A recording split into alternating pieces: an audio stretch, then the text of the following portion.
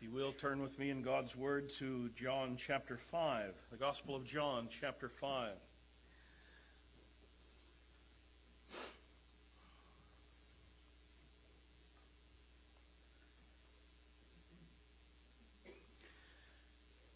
Some of you who have read older books might recall seeing in the beginning of the book, for example, at the beginning of, I think Bunyan has it at the beginning of Pilgrim's Progress, a page titled An Apology. He's going to apologize for his work. Now, we hear that with our understanding of what apology is, and it sounds like he's going to say he's sorry for doing this, which of course is not what he means. An apology in the older understanding of the word, meaning a defense or an explanation why this book. And so they give their defense or explanation of why the book. And I want to do something like that this morning before we begin. Beginning a series of messages this morning on the doctrines of grace, or as they are popularly known, the 5 points of Calvinism. A few things I think need to be said in that regard first before we begin. Number one, it was suggested to us that we do this series here at the church. Someone in the congregation came to us with a concern about this, that we, although collectively agree to these doctrines already, this is not something I need to demonstrate to you in order for you to believe it. We already acknowledge these truths. It's one of the distinctives of our church. At the same time, it would be wrong, and I think it would be very unhealthy for the congregation just to assume these truths and not have them articulated from time to time and to firm up our understanding of them. They are, after all, very important truths. Now, one thing I want to say in that regard is that it's been very commonly the case that when these doctrines are preached, part of what is heard is that if you don't agree with these doctrines, you are not a Christian. Now, I think probably some of the blame for that lies on us preachers and the way that we say it. We may get carried away with some of our rhetoric at times. I don't know. I think there are other explanations for it as well. And we don't want to say that. We gladly acknowledge that there are Christian brothers and sisters who disagree with us on these doctrines, and we intend very gladly to spend eternity in heaven with them.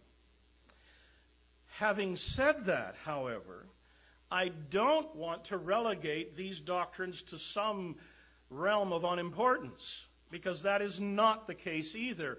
And I don't want us to think that we are going to spend time on these doctrines just because they happen to be distinctives of our church. The thinking goes much deeper than that. And our conviction is that these doctrines, and I hope this will be plain to you through the series, that these doctrines are very important, not just to our church because we happen to have adopted them, but these are important to the very storyline of the Bible, the very message of the Bible, and the very meaning of the gospel itself. Now, when I say that, people are going to think, yes, see there, you think that people disagree are unsaved. It's not what I said. But they are very important to a right understanding of the gospel. And I'm not sure how to put that into a perspective for us. Maybe some other examples may help. For example, we rather freely acknowledge, around here at least, that we can have differences of understanding regarding the details of the end times. We call it eschatology. What's going to happen in the end? And we agree on the big things. We agree that Jesus is coming, and we agree that sin is going to be put down, and we believe that the saints will reign with him forever, and so on. But there are some details regarding the times and the timing of the second coming of Christ and whatnot, in which Christians have disagreed for years. And we gladly recognize that there are these differences. And of course, if you disagree with me on those details, you're just mistaken, but you're not a heretic. There are other doctrines in the Bible that we, by the nature of the case, recognize are, and I don't want to say that no doctrine is important. All doctrines are important. But we somehow intuitively recognize that other doctrines have more importance than just that. So, for example, on one level, we gladly acknowledge that our Presbyterian brothers and sisters are, in fact, brothers and sisters in Christ. But our difference over the subjects of baptism is such that by the nature of the case now, it impinges on our understanding of the nature of the church itself. And so denominational differences become important. We recognize that they're brothers and sisters, denominated one way or the other, but the doctrine is such that it necessarily leaves us with a separate understanding of the church. So it's of a higher order, a different kind. When it comes to these doctrines, we don't want to say that these 5 points of Calvinism are the gospel. You will hear Calvinists saying that. I think it's a bit of an overstatement. But I do think it is right to say what Charles Spurgeon said about it a century or more ago, that these 5 points are not the gospel, but they are the 5 bright lights that illumine the gospel for us. And I hope that you will see that that's the case as we go along. And because of that, they are of immense importance. And I hope, as we'll see as we go along, they inform the very storyline of the Bible and provide for us some of the essential structure of the meaning of the message of Scripture itself, and so the gospel. Can we disagree and call another man or brother? Boy, I hope so. Shame on us if we can't. But does that mean we relegate these to non-importance? No, it does not. And I hope that by the end of this series you'll be able to see how that is so and come to a closer appreciation of it. Now, having said that, we have these 5 points. There is so much history behind this and the understanding. I'd love to take time for that. I've decided not to do it. Probably what I will do is in a future Sunday evening service or 2 or 3 or 4, fill in some of the related discussion that goes into it to help our understanding of it. But what I want to do in this Sunday morning series is give one message to each of these 5 heads of doctrine.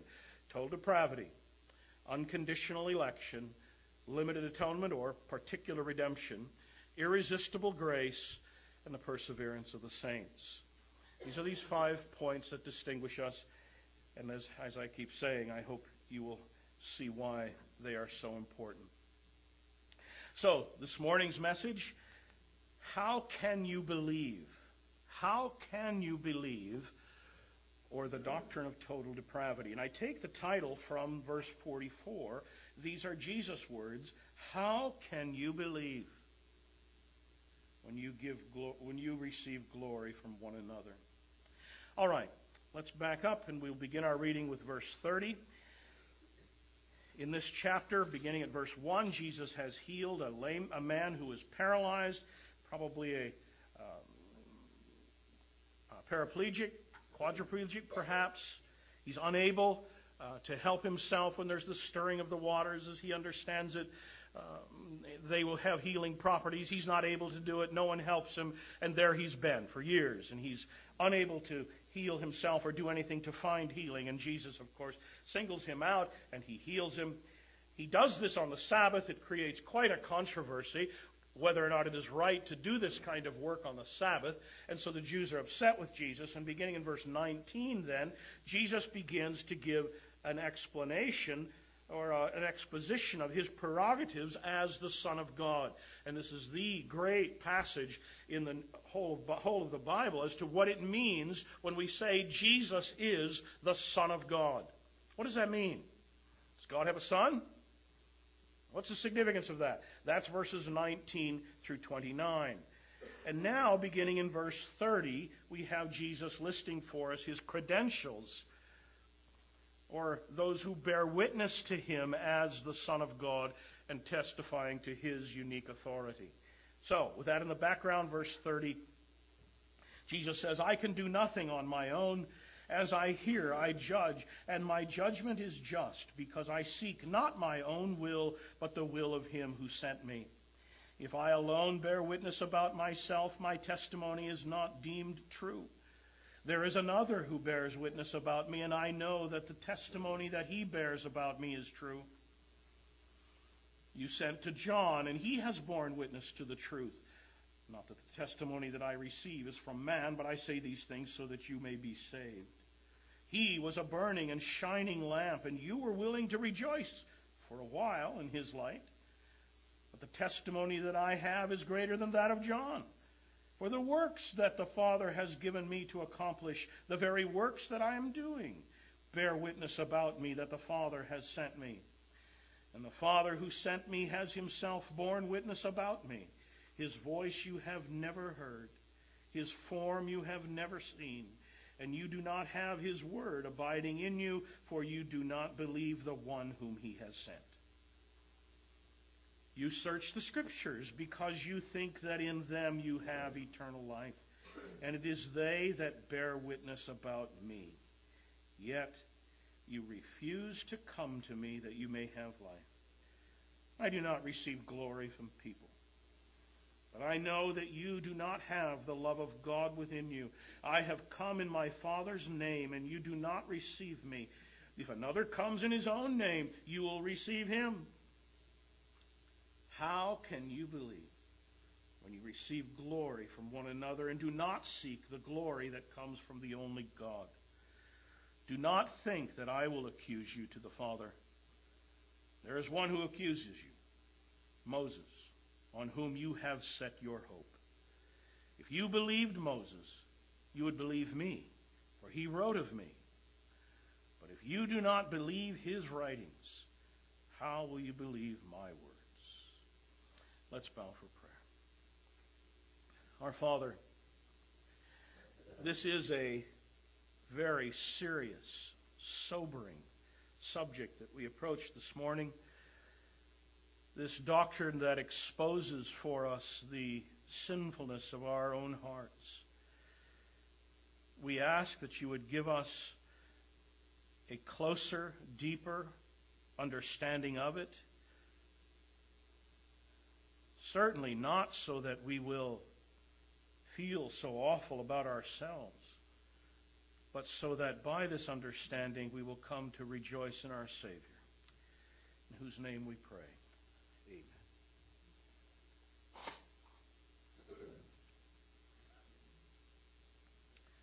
Well, I said that these doctrines necessarily involve the very storyline of the Bible, and so let's back up before we get to this passage again, and let's go to the beginning. Genesis chapter 1. God, the God who is all alone and very content in all that he is in the three persons of his being, determines for whatever reasons, not told to us, for his own glory, of course, beyond that we're not told, he determines to create. Not out of need, but he creates. In the beginning, God created the heaven and the earth. And we are told immediately that there is God on the one hand and everything else. And everything else is not God. God is God over all else that is. He made it. There's God and there's all other created things. God is God over the created order. He made it. And because he made it, he owns it. Because he owns it, he has rights and authority over it. And right at the outset of the Bible story, this worldview is set up for us. God is God over all. Everything else is not God, but is his creation. As we read through the following narrative in Genesis 1, Genesis 2, we find that man is the crown of creation. That God creates all that is. He creates this globe. He creates the universe. And then for this globe, he begins to populate it with both the animal kingdom, the plant life, and at the top of it all, humanity. The crown of creation. Well, I say that not because I'm proud of myself as part of humanity or something like that, but we're informed of that in the narrative of Genesis itself. The creation of man is noted last, Everything else is building toward that, providing an environment for humanity. And we find that man himself is created by a special act of God. In the preceding account of all that is created, God speaks, and it happens. Or he says, let the earth bring forth, and it does. But in the creation of man, God takes the attention himself and takes the dust of the ground and creates man. Chapter 2 of Genesis zooms in again and backs up and gives us the details regarding the creation of man, who is presented for us as the crown of creation. As if that were not enough, man is then given by God a degree of real authority. Let's create him in our image and let him have rule and dominion over all the earth. And humanity is entrusted with the garden. The first man is given the responsibility of caring for it, tending it, guarding it, protecting it. And he's given authority over all the earth, over all the animals, all over the birds, over all of the fish of the sea. He's created with this dominion over all the earth.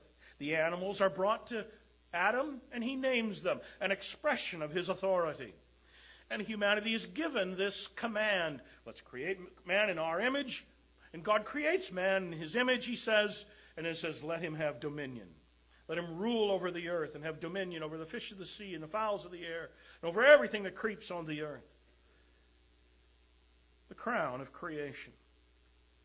Not just in the creation narrative itself, but if we look at it in terms of the entire Bible, we have man presented here at the outset, introducing a story for us that culminates in man's final glory and triumph in Christ at the end of the Bible. And of course, if that is not enough, there's the point that is made, I've already mentioned it a couple of times, in the creation narrative, and is mentioned several times throughout the Scriptures, that man is created uniquely in God's image. We have the animals created each after its kind, and all of the plant life created after its kind. But we come to the creation of man, and he's created in God's image. And as you can imagine, tons of ink has been spilled over that discussion. What does it mean to be created in God's image? And I think it is a rather complex question. But I think we can reduce it to some things that are at least these that are very obvious. That constitutionally man is created in a way that reflects God, a way that he is like God. I'll be careful with that. It doesn't mean we should look at man and then try to image what God is like. That would be creating God after our image. What we should do is look at God's self-revelation as he has revealed himself and say, in what ways are we like him? Or, even better, in what ways in his word has he said we are like him? In what does this image consist? And we find some statements in the Scriptures that refer to man's rational capacity, his moral capacity. That man is given this capacity to talk to God, to relate to God, to talk to one another and relate to one another. And so in the New Testament we find some statements like, those of us in Christ have been renewed after the image of him who created us, or renewed in knowledge after the image of him who created us. It speaks in terms of morality, created after his image in righteousness and true holiness. Humanity, unlike all the rest of the created order, has this rational capacity, has this capacity for understanding right and wrong, good and bad. There's this awareness of God. There's this conscious sense of dependence upon God. Now, the created order as a whole is no less dependent upon God. What is unique about humanity is we have this conscious awareness of our dependence upon God as creatures. But not just a conscious dependence upon God, an awareness of him, but an awareness of our obligation to God. Each of us Not just in a Western society, but in every part of the globe, wherever humanity is, there is this intuitive sense of right and wrong. This intuitive sense of justice. And because of that, there's this thing that we call conscience. Created in God's image, we know right from wrong. We know good and better.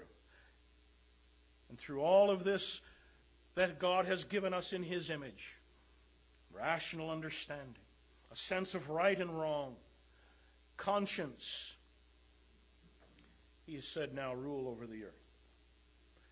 And humanity is called to be something of God's vice-regent, ruling with God over His created order. You might remember in Psalm 8, David, the psalmist, celebrates this very point. He says, at the grandeur of creation, the sun, the moon, the stars which you have ordained, and the grandeur of this created order, and I think, little old man, what is man that you are mindful of him, that you have made him just a little lower than the angels? You've given us such a great dignity, being created in the very image of God. And with that, of course, comes a responsibility. Man, created by God in God's image, given dominion over the earth, is not a law unto himself. He is to rule under God. He is to reflect God in the way that he behaves and in the way that he rules. He is to image God's dominion over the earth. And he's given then responsibilities. Take care of the garden. Guard and protect it. And he's given one prohibition. Don't eat of that tree. Help yourself to the rest of it. God has been abundantly generous. It's all for you. Don't eat of that tree. I don't know what the tree was. Of course, we all think it was an apple tree. That's what has come to us. It might have been a kumquat. I don't know. Don't eat that tree. The one prohibition.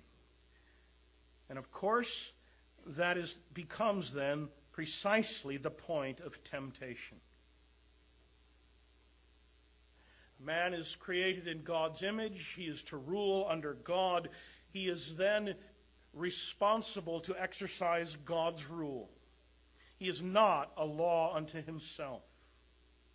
He is to rule under God. And the temptation comes. Why can't I have that?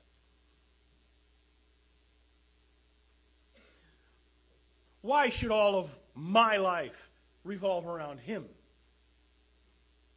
Look what it offers me. And the temptation is to what I think has been very aptly called a moral autonomy, intellectual autonomy. Think for yourself. What right does he have to tell you what should make you happy and what shouldn't? Of course, the answer to that is he's God. He's your creator. And of course, we read in the narrative in Genesis chapter 3 that there's this great defection, a rebellion against God. And this is what we call the fall. Psalm 8 celebrates the dignity of man ruling under God, the dignity that God has given humanity. Hebrews chapter 2 picks that up and says, we do not yet see all things brought under subjection to him, to man. There's been this fall. Humanity has failed. It has defected from its Creator, and we have rebelled against him. We read on in Genesis, and we have the consequences of the fall laid out for us in some kinds of detail as well. Adam and Eve, they've no sooner sinned in disobeying God's law, but we find them fearful, hiding from God. They now know good and evil in a devastatingly personal way. And they're hiding from God. God comes, you remember, and speaks in judgment and in curse. And in this judgment and in curse, all of the created order is thrown into disarray. Again, filling in for us a right worldview. There is Satan against humanity and the struggle that goes on in that moral realm. There is humanity against the created order against humanity with thorns and thistles growing against it and earning your living by the sweat of your brow. There's humanity against humanity. There's the battle of the sexes. All of this brought into Genesis chapter 3 and the consequences of the fall. And every struggle we have, whether it is with suffering, with our colds and our arthritis, or our cancers or death, or whether it's bad guys flying airplanes into big buildings, every scrap of suffering that we endure traces back to a defection in the Garden of Eden and a consequent judgment and curse. Well, God speaks in judgment and in curse, but God is also merciful, and He gives a reprieve. He had said, "You will die." And in a very real sense, Adam did die. But physical death is put off. The sentence is put off for a while. And God graciously provides clothing for them, I think, introducing for us a theme that runs all the way through Scripture of God providing sacrifice for sinful humanity. That seems to be the case in the next page of Scripture as well, where Abel is offering his sacrifice. And yet, although God is merciful in granting something of a reprieve, yet at the same time, Adam and Eve are sent out of Eden, away from the presence of God, and there's alienation. There's a distance, a new distance from God, alienated from fellowship with Him, finding themselves in hiding and fearful of Him.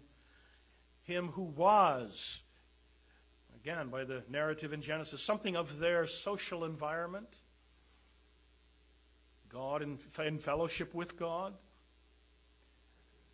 And now they're sent away from Eden, away from the presence of God, and under a curse. And then we read something fascinating. Genesis chapter 5.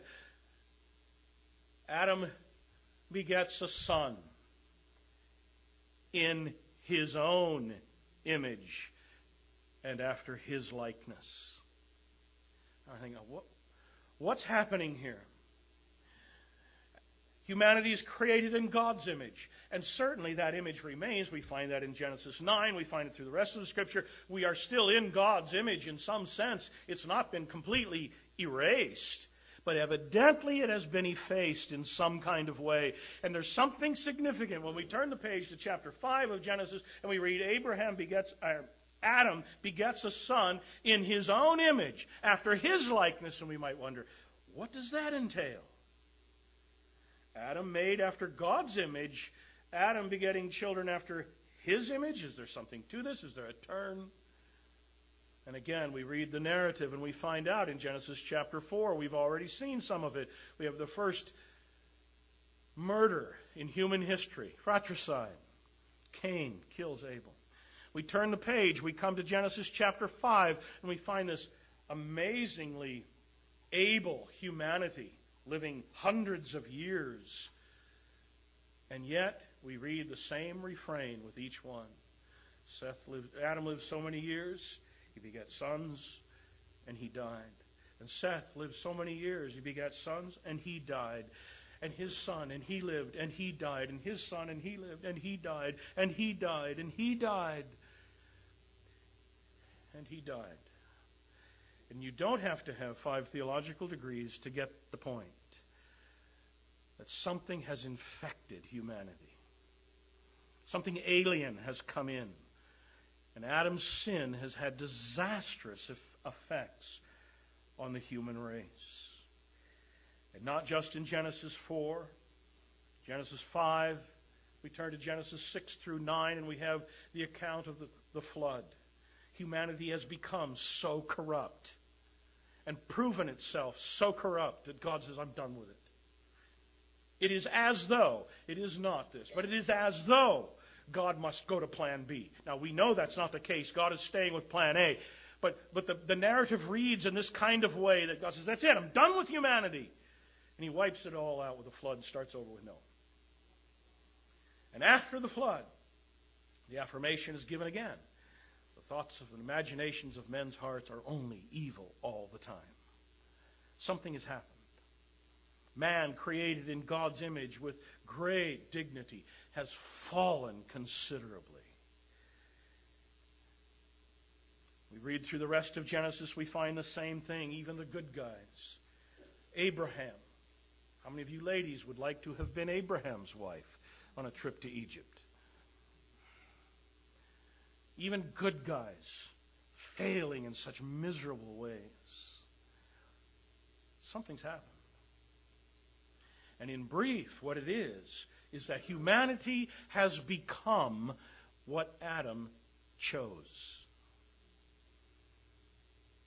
We have become defective. Paul picks this up in Romans chapter 5, and it seems that he gets his theology there just from a close reading of the Genesis narrative. By one man, sin entered into the world, and death through sin. And all of humanity now is under this sentence of sin and death. And all of humanity dies, and all of humanity is sinful, because here it came through Adam, and through Adam to all of humanity. Adam is something of a representative head for all of humanity, and what he did had consequences for all the human race. And so Paul says, through one man, Adam, through one man, sin came in the world, and death through sin, and now sin and death, sin and death, sin and death is pervasive throughout humanity. And this is the Bible's explanation for the universality of sin. Jumping ahead of myself just a little bit, you cannot explain the universality of sin in terms of free will. Something deeper is going on. If we all had simply our choice, somewhere in the history of humanity would have been someone who would do it right. But the universality of sin is explained in terms of a universality of sinfulness of the human heart. That humanity has become defective, twisted. Humanity itself, the human heart itself now, is wrong. It has been corrupted. We are born, in other words, with a disposition to rebel. And if we can summarize all of this, Adam's sin has brought three things: universal guilt and condemnation. And so death comes to all of humanity. Adam's sin has brought universal guilt and condemnation. Adam's sin has brought universal alienation from God.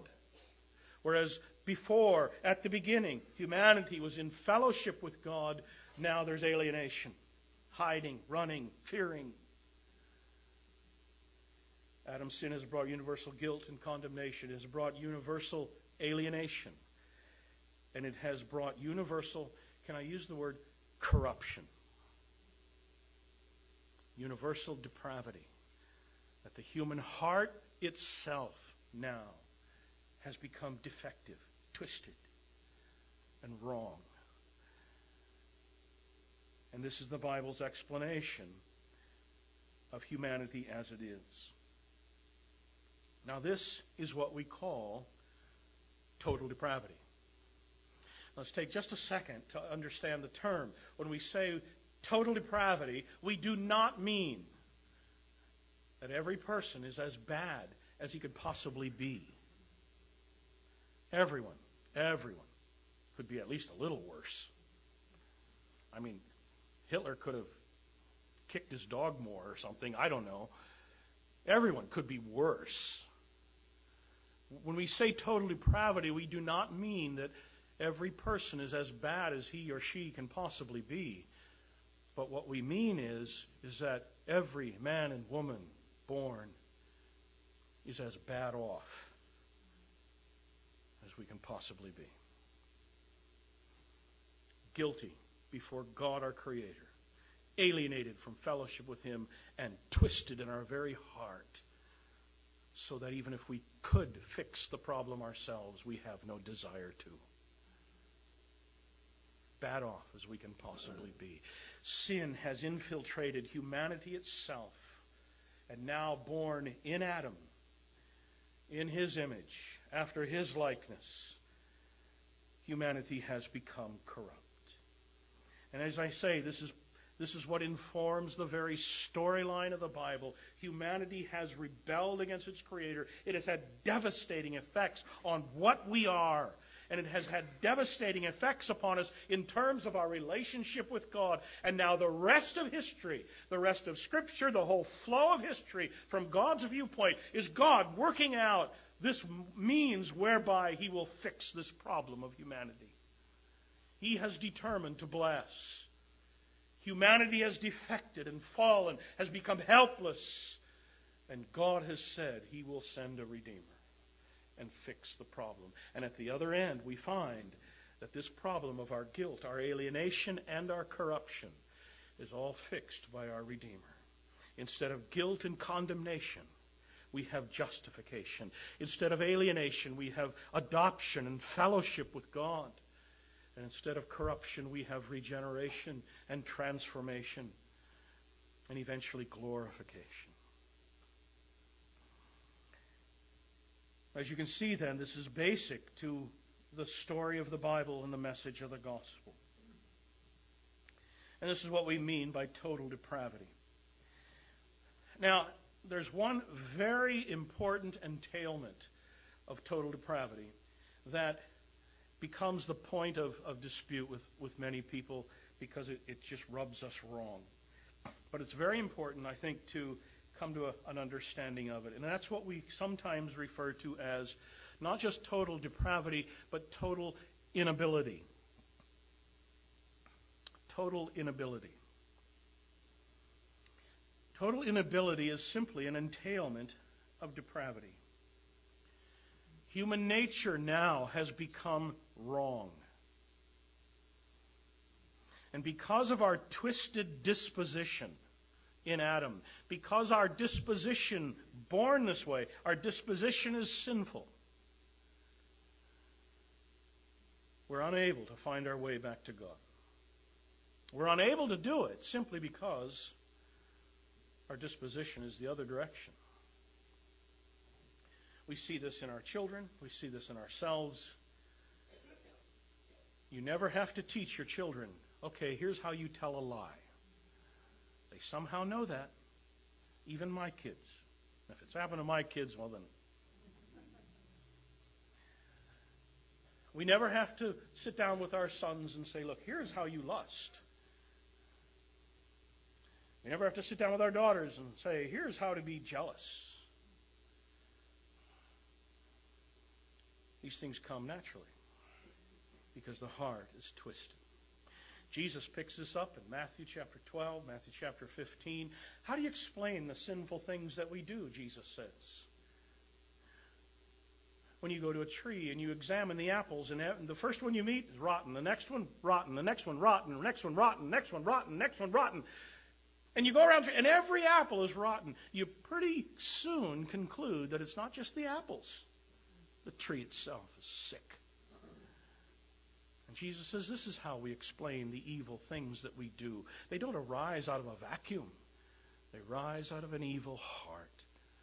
The humanity itself is twisted. And because of the twistedness of the human heart, there is this doctrine that we call total inability. Now, all of that is why I chose this passage to read through. We don't have the time to work through it in detail, obviously.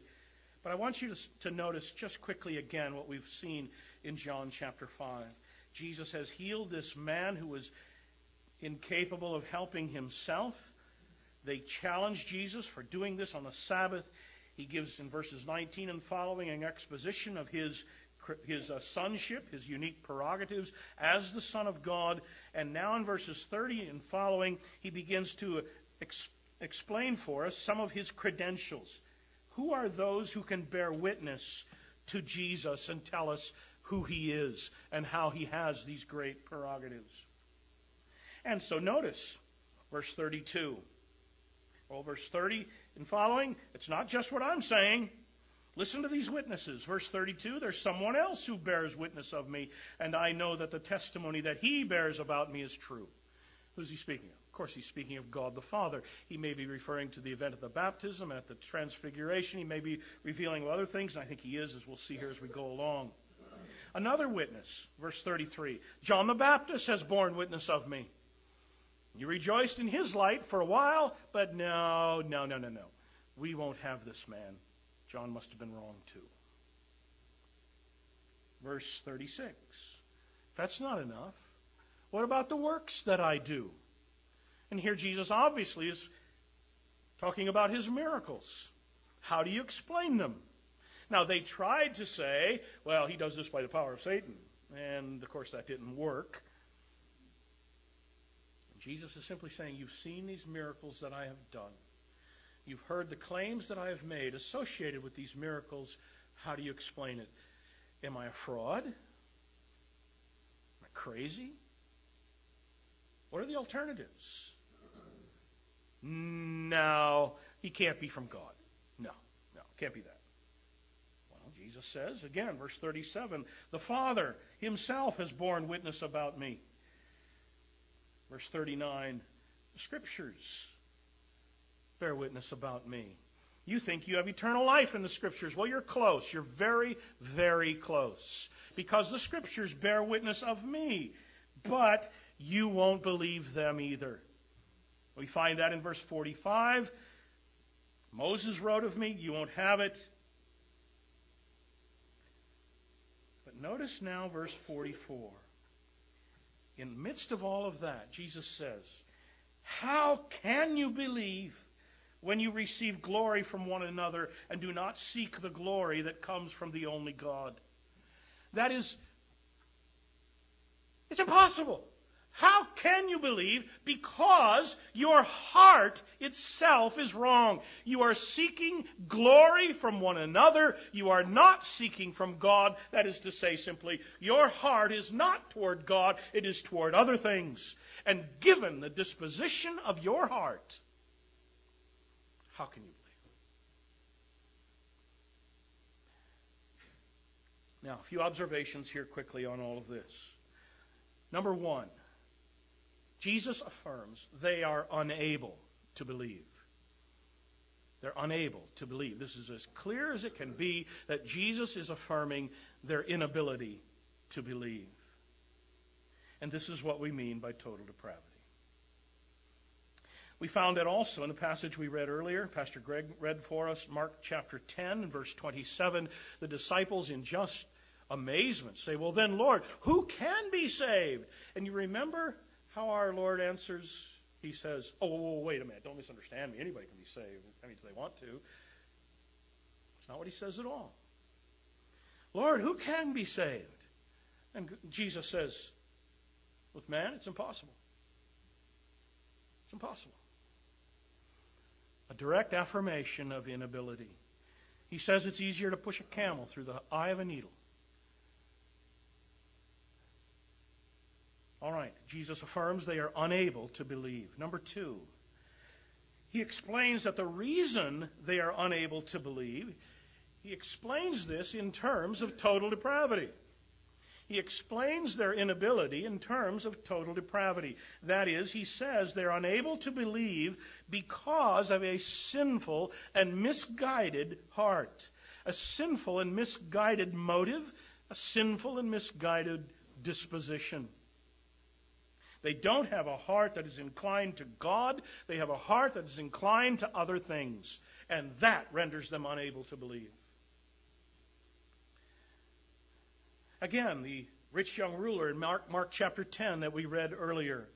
His inability to do what was necessary to be saved did not lie in any lack of human faculties. He doesn't have the brains. He doesn't have the intelligence or something, whatever. He doesn't have the motor skill. It's none of that. His inability lay in his disposition. He had great possessions. He's not going to give all that to Christ. Misguided motives and a corrupt heart. The inability lies simply in an ingrained disposition that is opposed to God. We cannot believe because our heart itself is twisted. And that is what Jesus is affirming here in verse 44. He says it again. It kind of echoes it in verse 47. If you don't believe his writings, how will you believe my word? It's beyond you. Now, at this point, I think it'd be helpful if we clarify quickly what we mean by the term free will. What then has happened to the truth that we all embrace, and that is free will?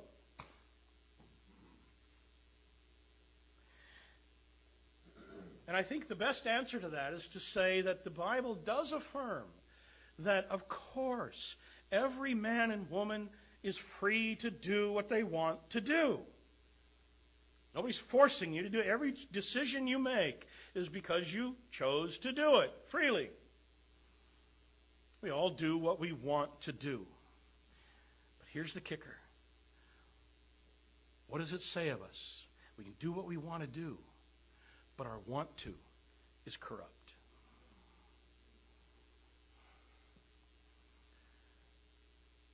And all this of man's free will, as though that were his Savior. And the whole storyline of the Bible is to tell us you need much more than your will ever get you. Your heart is twisted and wrong at its very core. Our hearts are sinful and inclined to sin. And the will does not act on its own. The will is just part of the function of the entire man. And the man himself is corrupt. There are so many passages I'd love to look through at this point in this regard. Let me do just a couple of them. Turn back a couple of pages to John chapter 3. John chapter 3.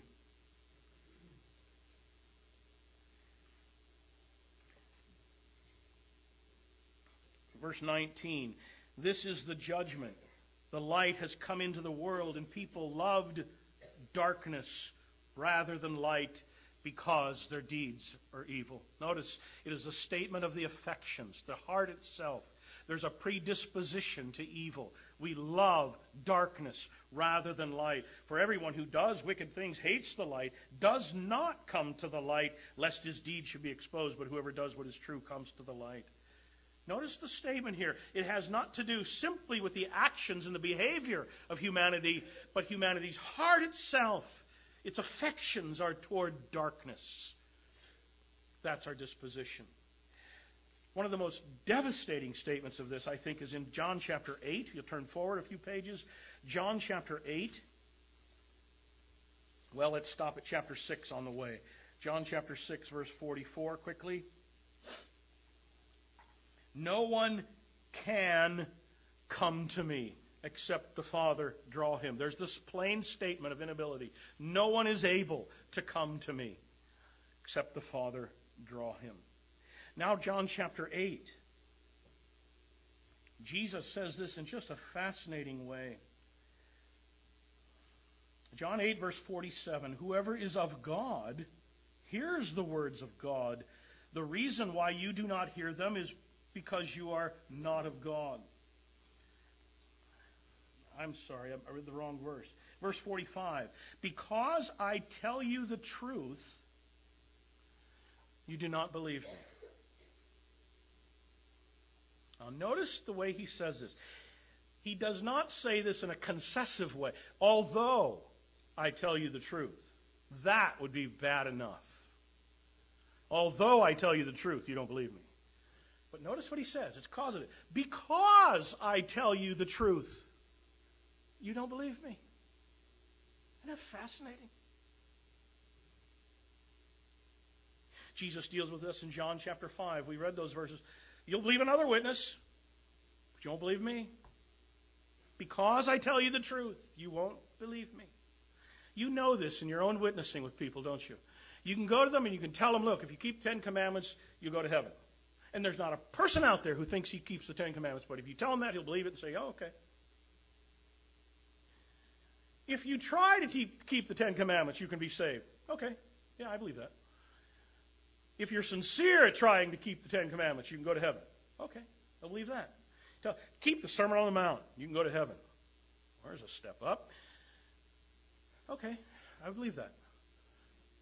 You tell them anything like that, and you'll find believers. But if you tell them, look, you are helpless. You can't do anything. But there's a Savior who's done it all, and you may have it freely by trusting in Him alone. I don't know about that. Because I tell you the truth, you will not believe me. There's something in the heart itself that's twisted and wrong. And we love darkness rather than light. And because of this, there is what we call total inability. The Bible has a long list of vocabulary that brings this out. It speaks of man's stony heart, hard heart, uncircumcised heart. It speaks of our conscience being defiled. It speaks of us as dead in sin. Jeremiah brings it out in a graphic way. Can the Ethiopian change his skin? Can the leopard change his spots? Neither can you who are accustomed to doing evil do what is good.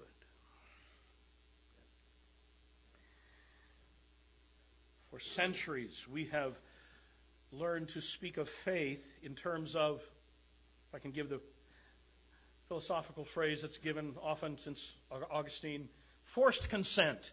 Faith is forced consent. You look at the evidence, you measure it out, you come to your conclusion, and you're just driven to say, yes, that's true, I believe that. And that works in kindergarten or first grade when you're taught 2 + 2 = 4, and it does every time you do it. Yeah, that's right. And you're forced to believe that. Faith is forced consent. But what if the faculties are such and the disposition is such that you just won't perceive it rightly? And what if you can look the glorious Jesus Christ in the face and see Him and go away thinking, no.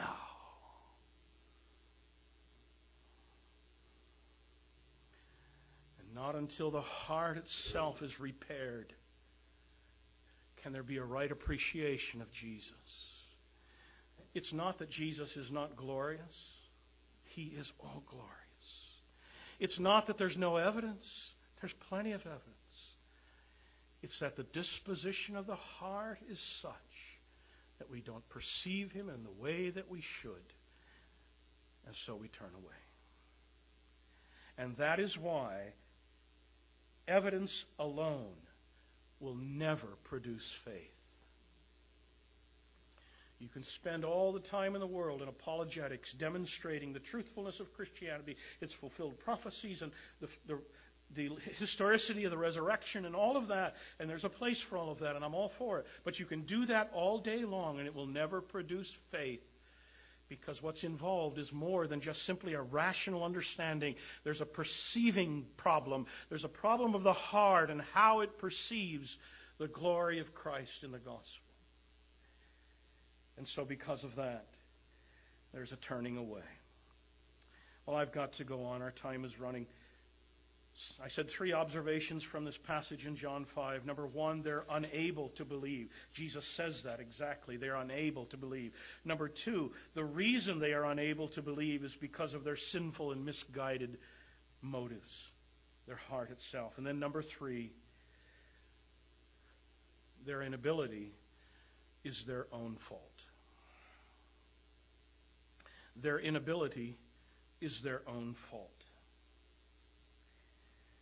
Jesus accuses them. He says that they are unable to believe, but He faults them for it. They're entirely responsible to believe, but they don't. And the reason they don't believe is because of them. It's because they're so wicked. In verses 36 and following, Jesus says you are guilty, and Moses himself will accuse you. Because of all of the evidence that you have seen, you should have believed. You should have believed. It's all there. And because you refused it, you will be held the more guilty. Oh, there's so much there more that we need to discuss, I guess, another time. The bottom line of all of this is that simply you need more. You and I need more than our will ever produce. What we need, frankly, is rescue. And that's why it's called salvation.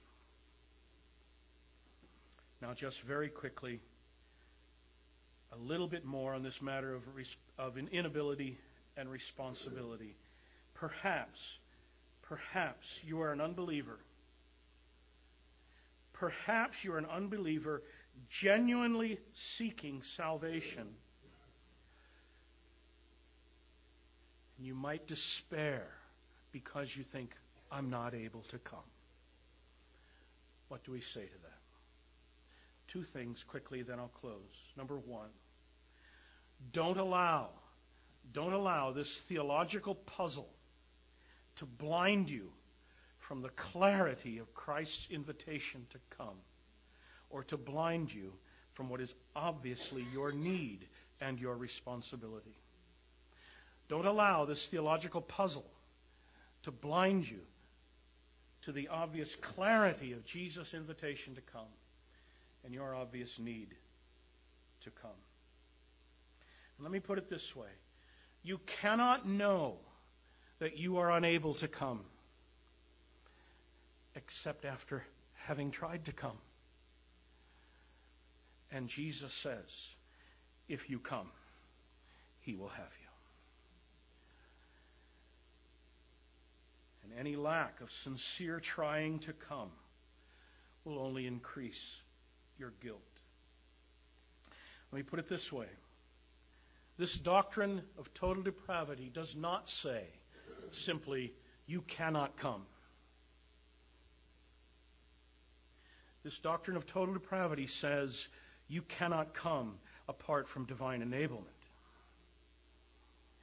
And what we find all through the Scriptures is that what God commands in grace, He gives.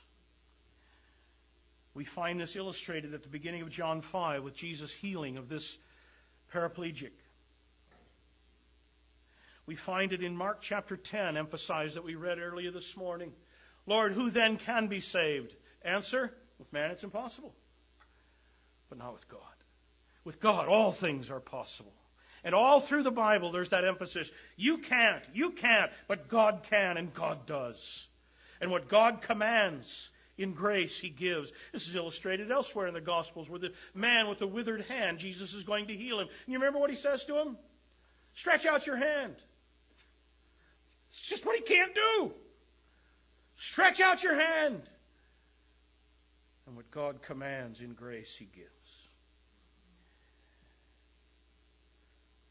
You may be saved if only you will come to Christ for it.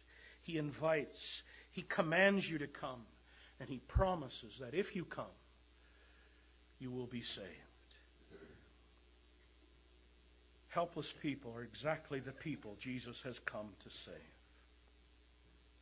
Number one, don't allow this theological puzzle to blind you from the clarity of Jesus' invitation to come. Number two, closely related to it, don't allow this recognition of your helplessness to become an excuse for your continued unbelief.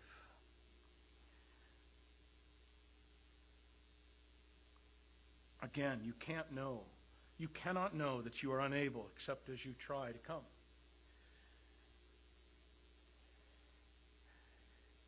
If you have any concern for your soul at all, the Bible does not tell you. The Bible nowhere tells you. If you have any concern at all for your soul, God never says to you, just wait. When I get to it, I'll do it. You just wait. The Bible never tells you that. If you have any concern for your soul at all, God says, come to me and I'll have you. Jesus says, come to me and I will have you. Believe in the Lord Jesus Christ and you shall be saved. That is the responsibility. And if you are one who is not saved and not believing and sincerely looking and in earnest about your soul, the Bible does not say wait. It says come. and recognize that there are people all around you who are just as helpless as you are. And yet we've come to Christ and found Him willing to have us and give us all that He requires of us. What God commands, He gives. And if you say, I'm just waiting for the grace to come, all you are doing is persisting in your unbelief and your rejection of Christ. And that, in turn, will only increase your own guilt. Jesus accuses these men here for having seen Him and seen the works that He has done and read the Scriptures. And because of their great light, are all the more guilty of their rejecting Him. You, on this side of the cross, and this side of the tomb, and this side of the finished Scriptures, stand in much greater light and therefore have much more greater responsibility than they. And Jesus says to them in that day of judgment, not I, Moses himself, in whom you've trusted, Moses himself will come and accuse you. And if you persist in your rejection of Christ, all of this light that you have in that day of judgment will rise and accuse you and only increase your condemnation. If you say, I cannot come, and we want to say to you that Jesus has come for just that kind of helpless sinner. And He says, come to me, and I'll give you rest. And him that comes to me, I will in no wise cast out. Amen. Let's pray. Our Father, what a sobering truth this is to find out the twistedness of our own heart. But what a glorious thing to learn of the great work of grace you have done for us in raising us from our spiritual death. In grace, giving us all that you command and require of us. Make us, Lord, better worshipers because of this great truth. We pray in Jesus' name.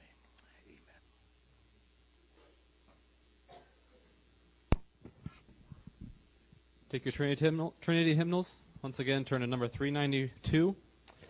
392, Blow Ye the Trumpet Blow. Let's stand and sing.